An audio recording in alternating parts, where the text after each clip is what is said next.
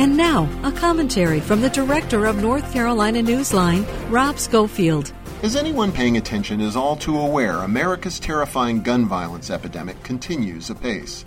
The situation is so grim that it's easy to see it as beyond all control and hope. But it's not. As Ethan Strimling, a former mayor of Portland, Maine, explained in a column penned after the recent mass shootings in his state, the problem is not something impossibly amorphous or overwhelming like mental illness. It's actually quite simple. It's the proliferation of guns. As Strimling notes, only 5% of U.S. murders are committed by people with mental health issues. In fact, people with mental health issues are 10 times as likely to be a victim of gun violence as they are to be a shooter. Meanwhile, during the 10 years in which a federal assault weapons ban was in effect, America saw 3 times fewer mass shootings than we have seen in the years since these killing machines became ubiquitous.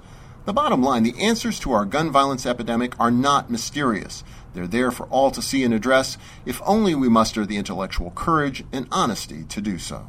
For NC Newsline, I'm Rob Schofield.